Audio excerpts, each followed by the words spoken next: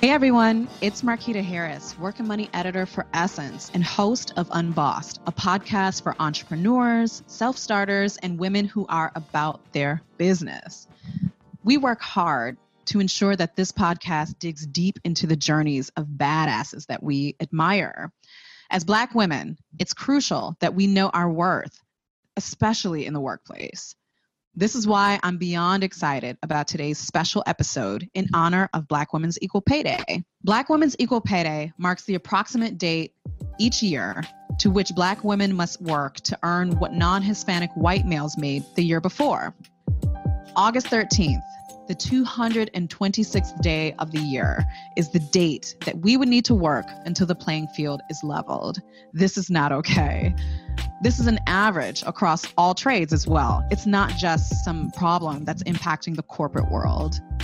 It's never been as simple as leaning in for us. We've done that for years.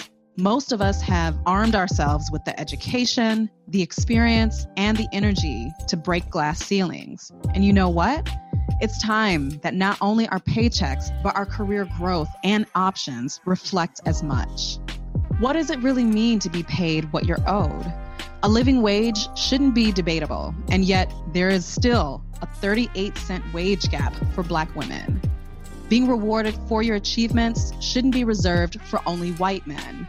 Many of us end up leaving whole careers behind simply because we were refused our right to fair wages. Black business owners are also impacted. Black women are the most underfunded group when it comes to Silicon Valley. Black hourly employees are less likely to be promoted.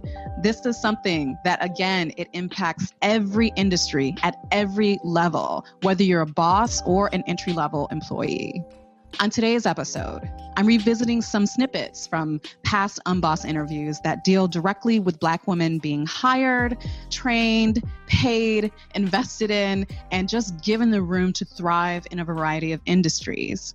From the top levels of the music business to venture capital funds to the New York Stock Exchange floor, I've had the privilege of being able to get candid with some amazing Black women in various stages of their career. Listen, this is not surface level fluff. These are real, honest accounts of the decisions and experiences that pave the way to truly equal pay. Check it out. The first voice you'll hear is Minda Harts. Her book, The Memo, What Women of Color Need to Know to Secure a Seat at the Table, was an answer to Facebook's COO, Sheryl Sandberg's book, Lean In, which encouraged women to be assertive to move up to leadership roles. Like I mentioned earlier, Black women have been leaning in for years, yet we still remain invisible in the workplace.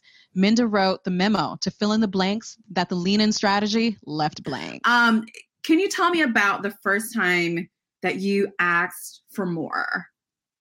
Because I know that happens, we are in those situations, and you've written a book that encourages us to ask for more. And what was it like when you first realized that you had to do that?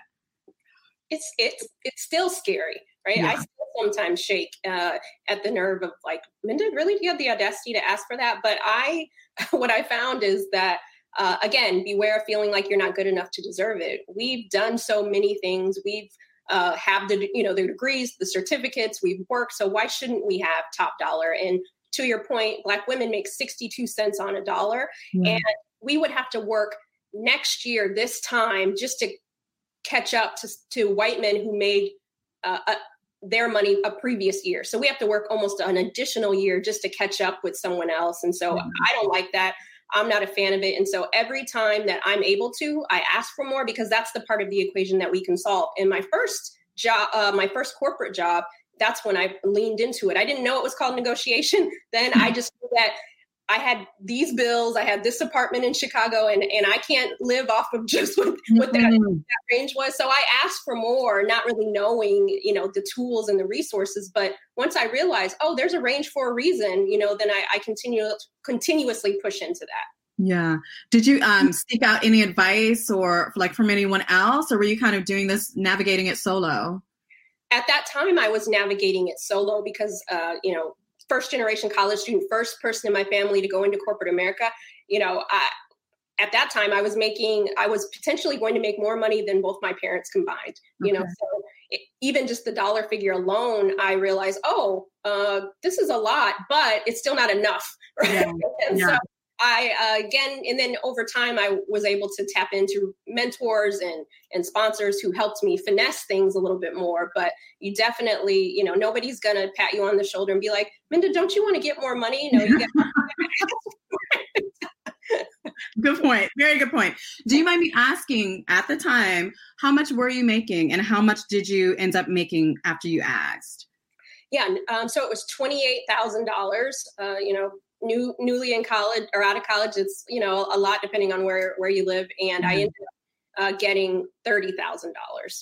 So I had to ask, obviously I want to know as an interviewer, but personally, I too was newly out of college in Chicago and looking for a job, and $28,000 was my starting salary. And I remembered how happy I was to just make that for like a month or two.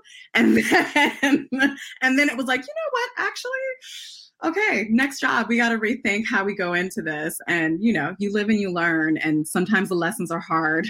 What I want to know is this. I think so many of us have, experienced and gone through the whole lean in era of things. And as we all know, as Black women, we can't just lean in. We need a little bit more. We can't just lean in and work harder, as so many, people and guides and motivational speakers will kind of say that don't necessarily speak to Black women. So what advice do you have for Black women out there who really know that they need to get further? They deserve more money and more opportunity. Yeah, well, let's talk about the facts. We make 62 cents on a dollar as Black women. White women make 80 cents and Asian women make around 90. So that should be enough advice to remind you every time you think, no, I can't ask for more. Think about the pay disparity in the pay right now with women in the workplace. And so the other thing I would say, do your research, talk to people, ask what people are making, because the only way that we're going to close this gap is if we are fully engaged in the negotiation process. And the last thing I'll say is, if you feel like you don't have the tools to do it alone, get a negotiation coach, because, every winner has a coach, right? So don't be afraid to invest in yourself in that way. Self-advocacy in any aspect of our lives is difficult, especially when it comes to your job. We all have to fight our own battles. Personally, it's always inspiring to hear accounts of the decisions that women have made in their careers because they believed in themselves, especially when no one else did. Juliette Jones, the executive vice president of urban promotions at Atlantic Records, told a story earlier in the season. In her early 20s, she made a risky decision that paid off in spades. Check it out. Okay. And technically, what was that exact first job?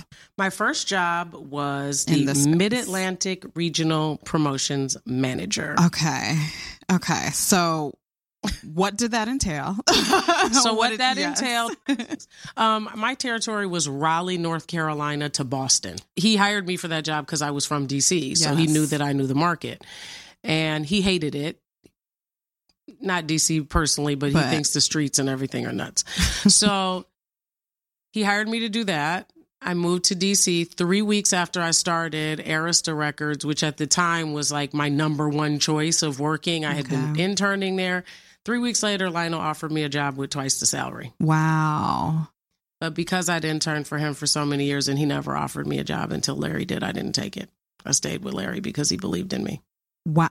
Okay. All right. I did get a little raise out of it. I'm a little speechless. That's a pretty... So I'll tell you the numbers. That's a chess move. $35,000. Okay. Yes. Tell me the numbers. Lionel offered me $65,000 plus the legendary Arista bonus, which means I could have made $90,000. Yeah. But I need you to understand that $35,000 to me and my roommate moved to Virginia where we could never afford to live, and we felt flush. So I felt great with my $35,000. Yes. But also just the fact that you knew, it's like, I interned for you for 5 you never years and in you me. didn't believe. Yeah. You didn't So I'm believe going to in me stay. in that way. I'm going to stay here. Larry, if you give me a little more money, that's cool. So 3 weeks in, I got a raise to $50,000. And I was like, oh my God, I'm rich. I'm rich. What am I going to do with all this money? What am I going to do? Where am I going to go? So that's a pretty big, that says something about who you were at the time. I think a lot of people would go for the money, but you knew, because you were in that experience and you dealt with him in that situation, you said, okay, I know I'm probably going to be valued more in this role. I was like a little bitter. I felt like, Lionel, I've interned for you for years. You know exactly what I'm capable of, and you didn't want to take a chance on me. And I felt like Lionel came from a history of people who didn't necessarily believe women should do promotion. And I think maybe some of that was at play with him. I don't know. But the fact that he would not take a chance on me when I had proven to him that I could do the work really bothered me. And as we've established now, I had a chip on my shoulder about respecting my intelligence. And what mattered to me the most was that Larry didn't care that he was the first, and he didn't care that no one else had tried it out yet. He was willing to take a chance on me, and it meant everything to me. He was like, she can do it. Hired. I knew if I worked for someone who didn't see anything in me and wasn't going to teach me and develop me as an executive and help me to learn and grow, because they kind of were like, you're cute, stay there and get the records played till you're no good anymore. That wasn't my path. That story always makes me want to level up. Juliet is such a boss.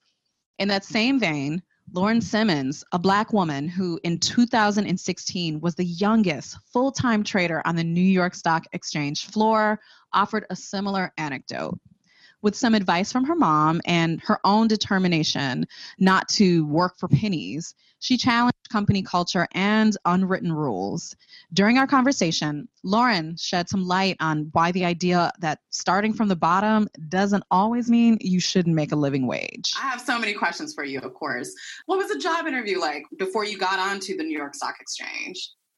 So the New York Stock Exchange, now things are a little different, which is crazy because it's only been 3 years since I have left. But prior to me coming to the trading floor, you got on the floor based off of who you know, which, yes, we know this to be a thing, but it very much is a thing on the trading floor. 99% of the people that work on the trading floor, their dad worked on the trading floor, their uncle, their mother, somebody, blah, blah, blah. And that's how they got onto the floor. So everybody that was at Rosenblatt Securities knew each other outside of work, and not because, they had like a friendly work relationship, but because they knew each other prior. So me coming onto the floor, I had actually interviewed with a guy. He worked for another huge financial firm, financial institution in New York. You can imagine the big ones that are out there. And he told me flat out that, his company wouldn't hire me, but he had a colleague that worked on the trading floor, and would I be interested in an equity trader position? And of course, I didn't know much about the position. I'm not going to lie. As most people kind of don't. But I was like, this is an opportunity. So yeah, why not? There are no reasons why I couldn't be able to do this job. And so he introduced me to Gordon Charlotte, who worked for Rosenblatt Securities. And Gordon said, come on to the trading floor. I came onto the trading floor. He gave me a tour. And then after the tour was over, he said, yeah, the job is yours if you want it. So there was no interview process. Hadn't been an interview process. That wasn't something that people did on the trading floor. Interesting.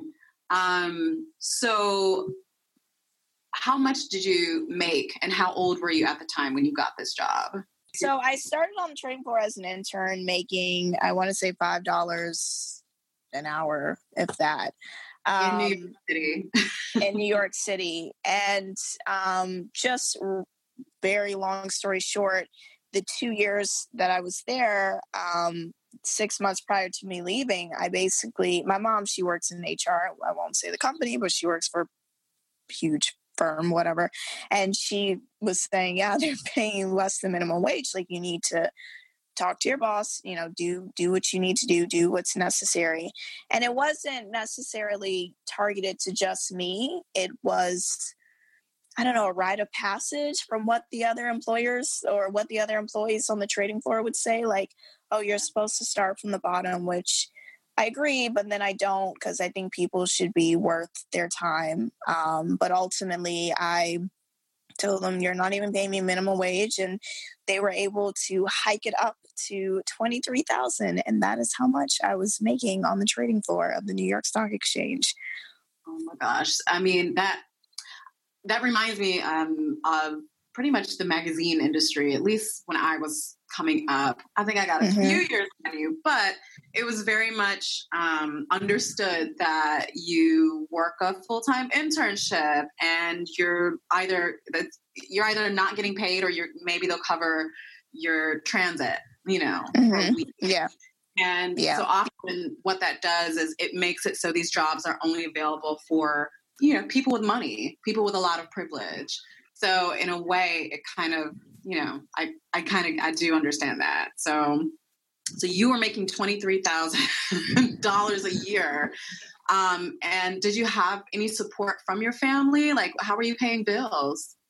Yeah. So fortunately for me, my grandparents, they live up north. They have always. And so I stayed with them rent free. They didn't require anything from me. They just wanted me to, be able to find a job and do well. And I'm so glad that I had that support.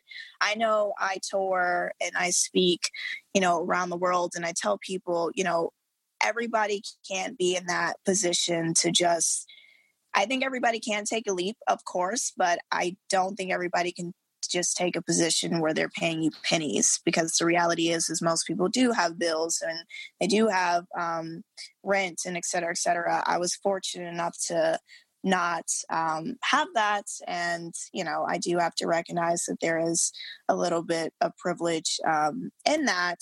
But definitely, do what is right for you and what you feel is important. If you feel like struggling for 2 years is worthy of your time, and like you'll get a grand rate of return on that,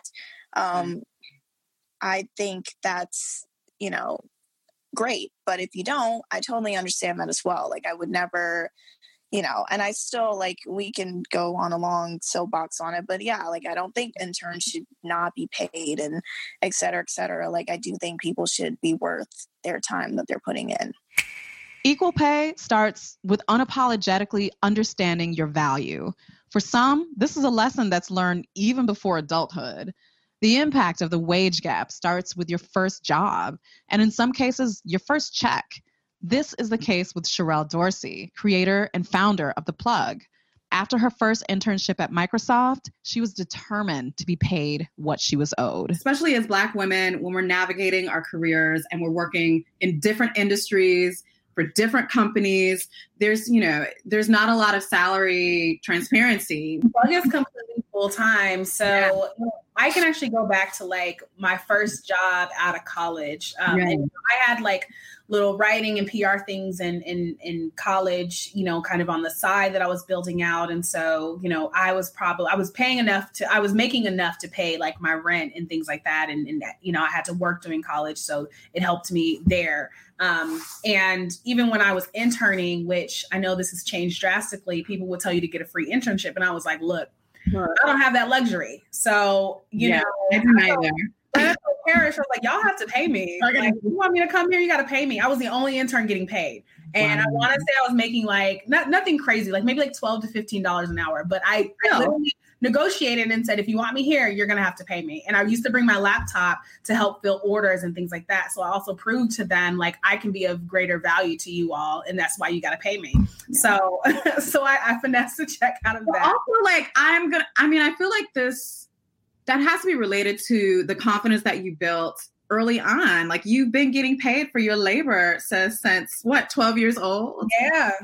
So this little $12 or $15 an hour, it's like, of course you're going to pay me that, or I'll just find another opportunity. Absolutely. That's such an important mentality to have, because I think a lot of times, because we hear like, oh, your first job or whatever will be an unpaid internship. And we end up being conditioned to believe that's our only option.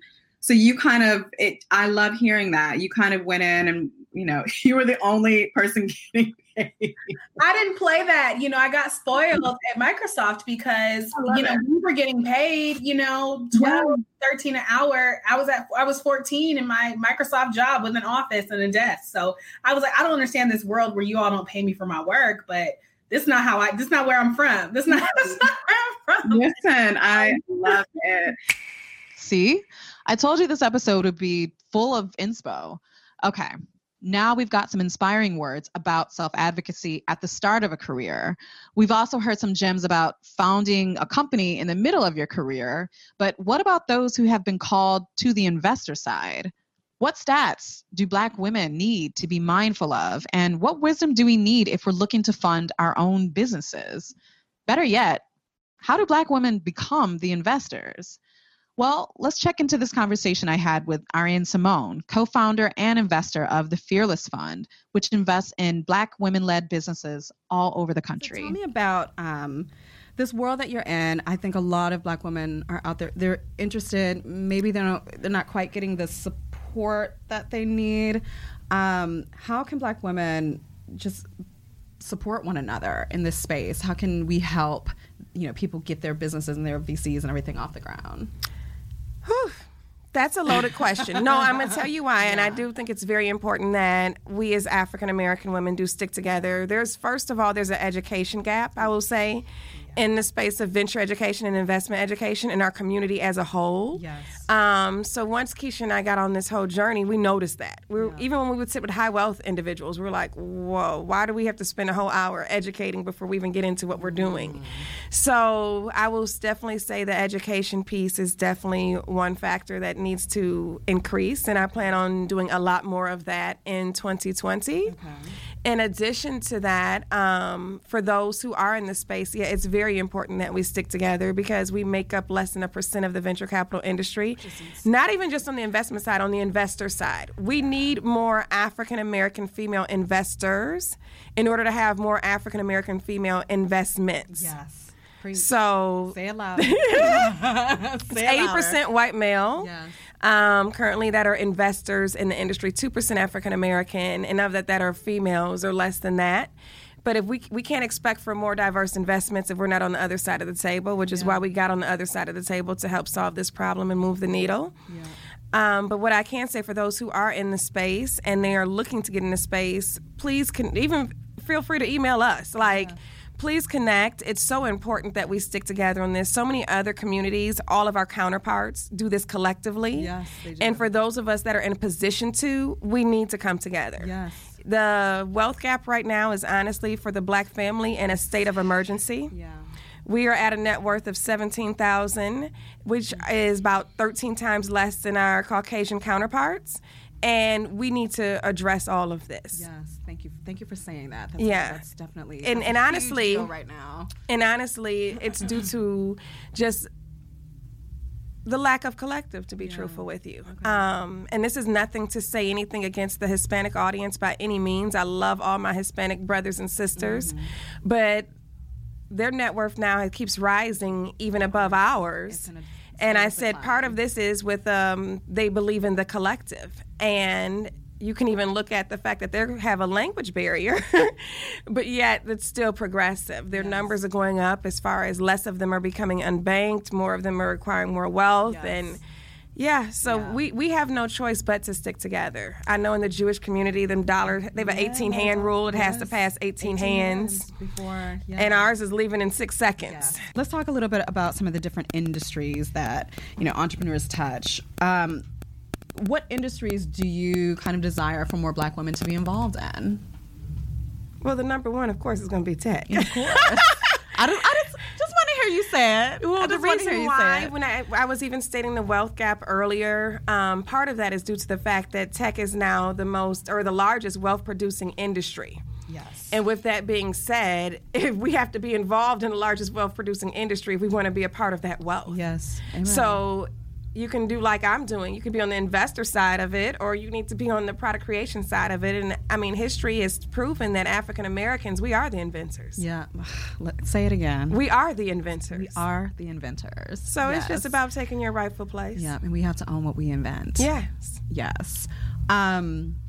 Lastly, what do you hope the state of Black female entrepreneurs and venture capitalism looks like? What's your vision for it 5 to 10 years from now? In 5 to 10 years, my vision for what this looks like for African Americans in the venture capital space is honestly for the numbers to improve. I will know that everybody is doing our parts. Really, it's all about everybody just doing your part. Okay. You know, on the big scale of things, the size of our funds are considered, you know, it's somewhat small, but it's not about the size. Like, I have to do my part. Yes. So if everybody just does their part, then we will see the needle move. We will see the percentages move. And in 5 to 10 years, it will be my joy to look up and be like, oh my gosh, we have increased this by 10%. Like, look at this, you guys. Yeah. Look at where our community is. Look at how many more people are investing. Look at how many more companies are employing more people. Look at the economic development and the social responsibility that we've just taken on. Yeah. So that will just warm my heart. You are warming my heart right now. Sound advice and a hopeful look toward the future of Black female entrepreneurship. Ariane is not the only Black woman out here who's determined to put some points on the board for Black women. Many of you already know the name Arlan Hamilton, but for those who don't, Arlan is a force within the venture capital space. She created Backstage Capital, where she helps to fund some of the best and brightest founders. Her story as a Black woman investor is just so inspiring. But during our conversation, she revealed just how vast the disparity is between how long it can take her to raise money and how long it typically takes for a white male investor to do the same. But make no mistake, Arlan is not complaining. She keeps her nose to the grindstone. Check it out. What will make you feel like you made it? When I'm turning down capital rather than walking towards it. Yeah. Because that will happen.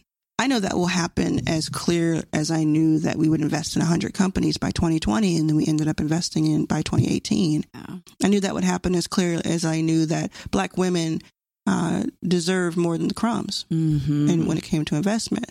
So I know that in a certain time period, which I believe will be by the end of 2020, that we will be in a position where we are no longer accepting capital from people who weren't already there. Yeah. And it'll be because of a few things that have, played out. Yep. With our traction, with our reputation, and with the ecosystem at large. And we're not there yet because we still have to, it's not like, venture funds have to raise constantly. That's just the business of it. That's the model. It's endless. Yeah. So it's not like I'm saying we'll just be, we don't have to work. That's not making it to me. Definitely. There is what we're in, the position that we're in right now is that we have to work 10 times as hard for every penny, just like our founders.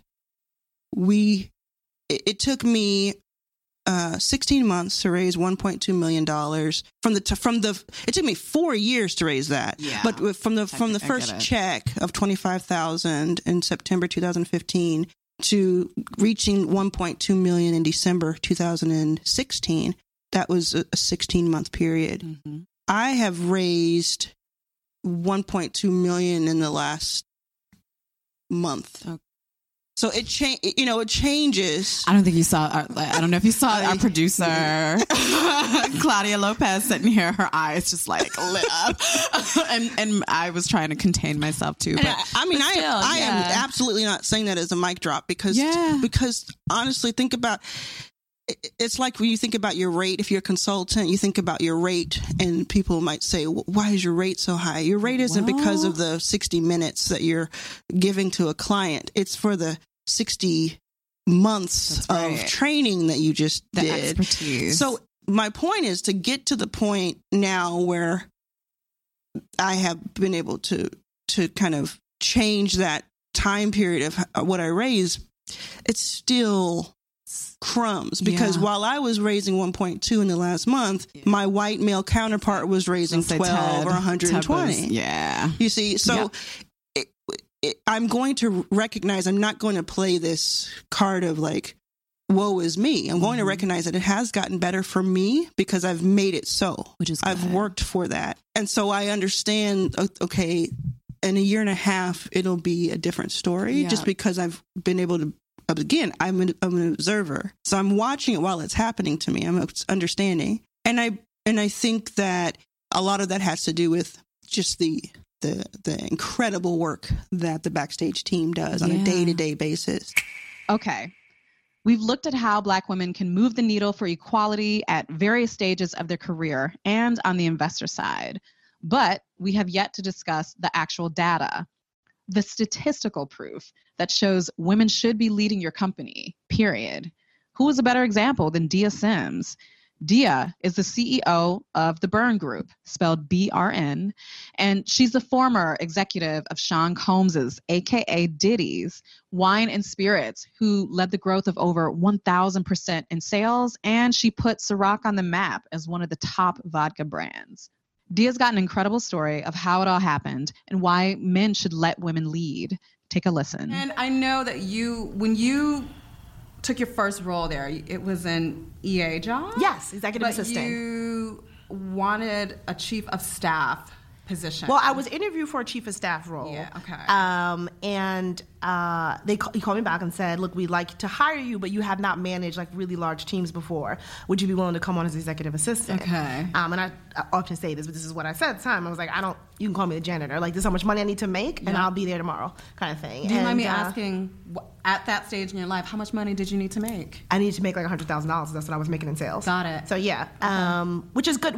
Because the difference was I was actually making a little bit more in radio. Okay. Like about that past year, I had made like about $130,000. Okay. But it's radio. It's radio. So I was like, every day I'm hustling. So I was like, oh, wait a minute. Yes. I was like, this is like a steady job and we get a salary. I was like, yes, sign me up. I was like, got it. Okay. And I also felt like I'm cool. Sometimes you even if you view it this way, but sometimes, I think you got to be willing to take like a step back to take a step forward. I was like, look, this is a guy who I can learn from, and all my life is about like in the pursuit of like how much can I learn? Who can I learn from? Yeah. And for me, that was actually invaluable. Have you gotten a lot of outside support from other men in the business? Has it been difficult?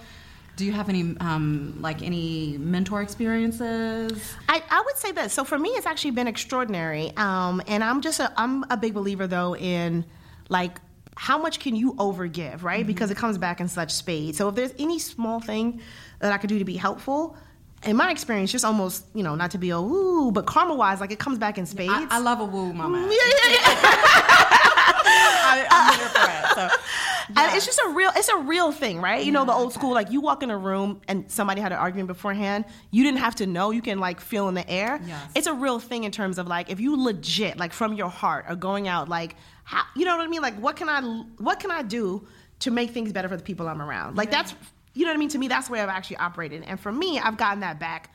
I've gotten that back so much, I could live another 5 lives and couldn't repay it. You know what I mean? Yeah. I think Puff, specifically, I would call out because we do have experiences where I'm going to meetings and he is being like, this is the president of Combs Enterprises. And they will be like, yeah, okay, that's sweet. And I'm sorry, Puff. And then he has been a wonderful advocate and said like, no, I'm sorry, I don't know if you heard me. Like, he's like, I don't even know the answer to that question. If you want to know this, you're going to need to talk. You're going to need to talk to her. Yeah. And I think, look, women's rights are not going to improve without the advocacy of men. And frankly, I think he's been a shining example that doesn't get the credit for it. Way before it was kind of in fashion, right? Or felt forced. In the past few years, all of us probably got more calls from recruiters. But in the early days, I want to say maybe like around 2008, I went to the CFO at the time and actually asked to do like a backwards analysis of like when you had women in leadership versus when you had men in leadership, and to show how much more profitable he was. And I went, and it wasn't a surprise to me to show like you make more money when women are in charge. Wow. By the way, there's like another 100 studies that keep underscoring this point for anybody listening that runs a company. You put women in charge, you make more money. It's just good for your shareholders. And I think he took it to heart. And during the time I've been there, we've had a CEO of television network. He's had many other chief of staffs who are women. The CMO at his water was a woman. We've had at any given time between 40 and 60% across his executive team of female leadership. And if you look at Puff and you think of him as a success of American entrepreneurship, he absolutely is a creative visionary, but what he's smart about is getting the best people to build the businesses behind him. Yes. And they're usually women. Wow. As you can tell, equal pay for Black women is about much more than what we earn from our paychecks. We are the glue. We're shapers and influencers, and just like Dia said, women in positions of power are good for business. I'm so thankful for these women and their stories that reflect the grit, tenacity, and pay me what you owe me spirit that we need in order to excel and to thrive in the workplace and beyond. I hope you enjoyed this episode. I'll catch you next week, and remember, you have the power to be unbossed. Be sure to listen, download, or subscribe to more episodes of Unbossed. You can find Unbossed on Apple Podcasts, Spotify, Google Play, and wherever you listen to podcasts. Apple listeners, please be sure to leave me a review and let me know what you think. Be kind, but be critical. That's okay too. Don't forget to hit me up on social at Marquita_Harris_. Be sure to use the hashtag UnbossedPodcast. Appreciate you. Thanks, guys.